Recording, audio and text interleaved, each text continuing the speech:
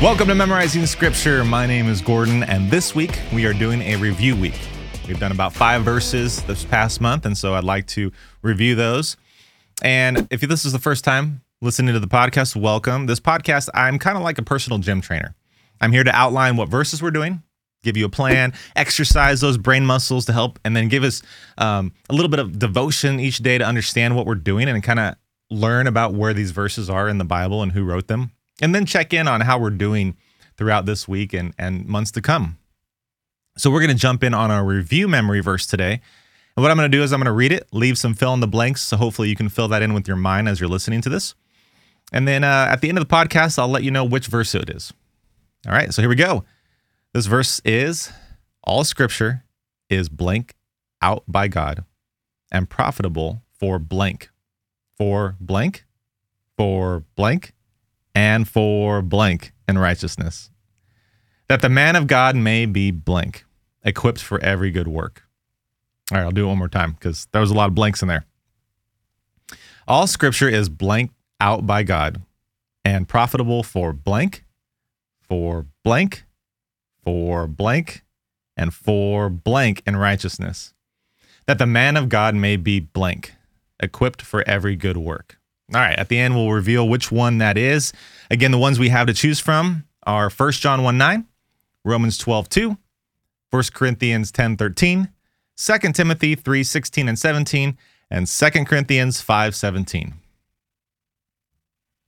All right, but for this week, we are also continuing a new memory verse, 1 John 4:7 and 8. 1 John 4:7 and 8. So let's go ahead and read that together. Beloved, let us love one another, for love is from God, and whoever loves has been born of God and knows God. Anyone who does not love does not know God, because God is love. All right, there are a lot of loves and gods in there.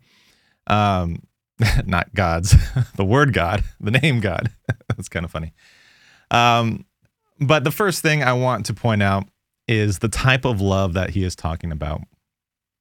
The past couple of days, we've alluded to this, and the type of love that God talking is about is perfect love. God is love. Taking that last line, God is love.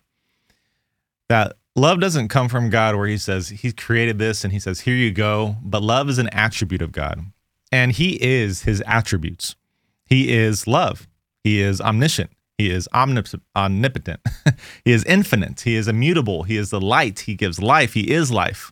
He's not part of these things. He's not just part of these things. He is these things. And God is the source of love because he is love. Now, the funny part about this is it doesn't go both ways. It goes one way. So God is love. And if it was like a equation, like 1 + 2 = 3, it doesn't say that 3 = 1 + 2. You can't reverse it. Love is not God. You can't say that. And I say that because the example is we don't express love and therefore we are God, right? We don't love and you can't say love is God. So if I'm loving something, I must be God or exuding holy, divine God. I am like God-like character in that. We do that through the Holy Spirit, but that's not what this verse is saying. We don't express love and therefore we are God. That's not how it works. God is love. And so the definition of love is actually the next verse in verse 9. It says, in this, the love of God was made manifest among us, that God sent his only son into the world that we might live through him. So the definition of his love is said in the next verse by an action. It's the self-sacrificial love that Jesus came down to this earth and died for us, that we wouldn't get what we deserve and go to hell, but we would go to eternity for heaven. And it's the kind of love. That's the kind of love he's talking about. And that's a big deal.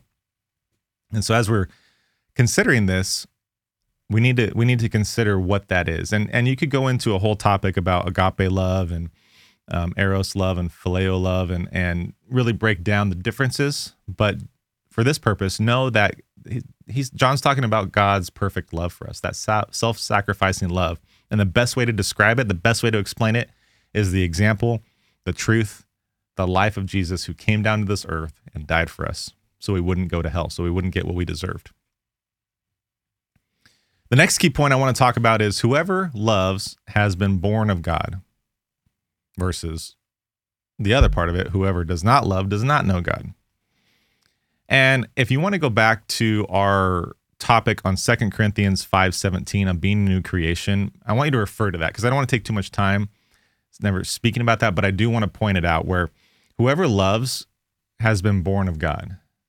So this type of perfect love manifests in us because God gave it to us because we're children in God. And so as we are new creations, like that verse says, 2 Corinthians 5:17, as we're new creations, we are going to show, reveal, and do that perfect love that God teaches us as we continue to be sanctified and be like Jesus over and over and over. So listen to that verse, listen to that podcast, those podcasts this week, from that week, and help you maybe think about it even more. The last point that I want to mention is really the main thrust of the entire epistle and for our action. You know, God says, Jesus says to love and to love your neighbor. And so how I want to share that is through the parable of the Good Samaritan. If you've heard this parable, that's great. I'm just going to read it again. And that's basically it. I think this is a great example. And I can't say anything better than sharing God's word in this parable. So if you have your Bibles, you can go to Luke 10, verse 25 through 37. Or if you're just sitting in your car, just listen. And I'm just going to read it to us. All right, here we go. And behold, a lawyer stood up, as Jesus was preaching and talking. A lawyer stood up to put him to the test, saying, "Teacher, what shall I do to inherit eternal life?"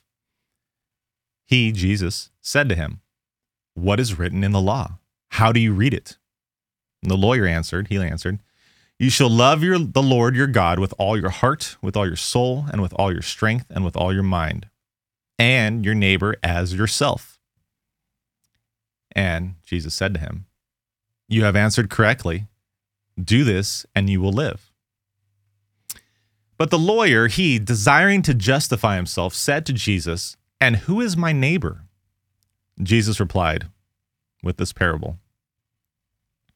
He said, "A man was going down from Jerusalem to Jericho, and he fell among robbers, who stripped him and beat him and departed, leaving him half dead. Now by chance, a priest who was going down that road, and when he saw him, he passed by the other side of the road. And likewise, a Levite, when he came to the place and saw him, he passed by on the other side." Now, just a quick stop. The priest and the Levite were religious Jewish leaders with different responsibilities. All right, jumping back in. But a Samaritan, as he journeyed, came to where he was, and when he saw him, he had compassion. Now, I'm going to stop right here for just 1 second. As I just mentioned, the Jewish leaders here, the priest and the Levi, they preached the word of God and they preached these things, but yet they are passing the road and moving on. And the Samaritan came by. Now, the Samaritan was an enemy of Jewish people, the Jewish people. And so this man, Jesus is giving this parable, the man we understand would be a Jewish man. And while he didn't receive help from his religious leaders, this enemy, the Samaritan, is journeying by and saw him. And the Samaritan had compassion on him. And so continuing the story, the Samaritan, in verse 34, the Samaritan, he went to him, bound up his wounds, pouring on oil and wine. Then he, the Samaritan, set the Jewish man on his own animal. Pretty cool. And brought him to an inn and took care of him, took care of that Jewish man. And the next day, the Samaritan, he took out 2 denarii and gave them to the innkeeper, saying, "Take care of him, take care of this Jewish man, and whatever more you spend, I will repay you when I come back." So he said, "Take care of him. This is what I have. If you have to take care of him even more, spend more, and I will pay you that more." Basically, money's not an object. I need this man to be healthy. I want this to take care of this man. And so Jesus concludes this parable by saying, which of these three do you think proved to be the neighbor to the man who fell among the robbers? And I don't know the tone of the lawyer, but the lawyer responded this way in verse 37. He said, the one who showed him mercy. And he probably said it a little bit like that. The one who showed him mercy, almost unwilling to say that. And Jesus said to him, you go and do likewise. And so as we talk about that commandment, loving your neighbor, this is a wonderful parable that Jesus gives us, this idea of how to love people. The one who we show mercy to, go and do likewise. And the point is that if we know God, and if we know that God is love and understand his character, then we need to understand who we are, that we're born of God and we're still living in this world. But that if we're born of God, that manifests itself by being self-sacrificial and loving others, as we saw in this parable of the Good Samaritan. And so I hope those key points were able to maybe shed a little bit more light on how we're to love people. I think the word love is used a little flippantly in our culture, and because of that, our actions are a little lackluster in how we love people. And it's difficult. I'm not going to lie, it's very difficult. We'll talk a little bit more application tomorrow about how to actually do that in some practical ways. But the point here is, with this key points, we understand that God's love is perfect. We need to be born of God. And with that, we will love one another as a result of that. And we'll want to do that. So thanks for hanging in there with me on that one. That was great. And we're going to jump back into our review week, because I know you're just so excited to figure out which verse that was. You probably were. But let's go ahead and jump in. I'm just messing around. I'm trying to have fun. All right, so here we go. The verse for a review verse is, all scripture is breathed out by God and profitable for teaching, for reproof, for correction, and for training in righteousness, that the man of God may be complete, equipped for every good work. All right, and that's 2 Timothy 3:16 and 17. And if you didn't get a chance to listen to those podcasts, I kind of went a little bit different. And I started talking about the character of Scripture and just talking about the authority of Scripture, the necessity of Scripture, the clarity of Scripture, and the sufficiency of Scripture. And I learned a lot, and I would encourage you to go back and listen to those and learn a lot. Maybe you'll learn a lot as well. So as we wrap up with our current memory verse, 1 John 4:7 and 8, continue to speak it out, maybe write it out more. Again, use note cards, put it on your phone, your computer wallpaper, your screensaver. The point is to repeat it over and over again and hide that in your heart. Hide Scripture in your heart so that you can reveal it when necessary. It's going to help you and help others. If you have any questions or emails or comments that you want to send me, you can email me directly at ideamailbag@gmail.com. That's ideamailbag@gmail.com. Also continue to like, subscribe, comment, rate, and review wherever you are listening to this podcast. Anything you do can help. So it takes about 10 seconds to do that. And I would really appreciate it. So let's go ahead and repeat our memory verse for this week, 1 John 4:7 and 8. And I'm going to recite each line twice, and I want you to say the second line. Here we go. Or the second time, not the second line. Beloved, let us love one another, for love is from God. Beloved, let us love one another, for love is from God. And whoever loves has been born of God and knows God. And whoever loves has been born of God and knows God. Anyone who does not love God does not know God. Anyone who does not love does not know God, because God is love. Because God is love. All right, great job today. And until next time, continue to put on the mind of Christ.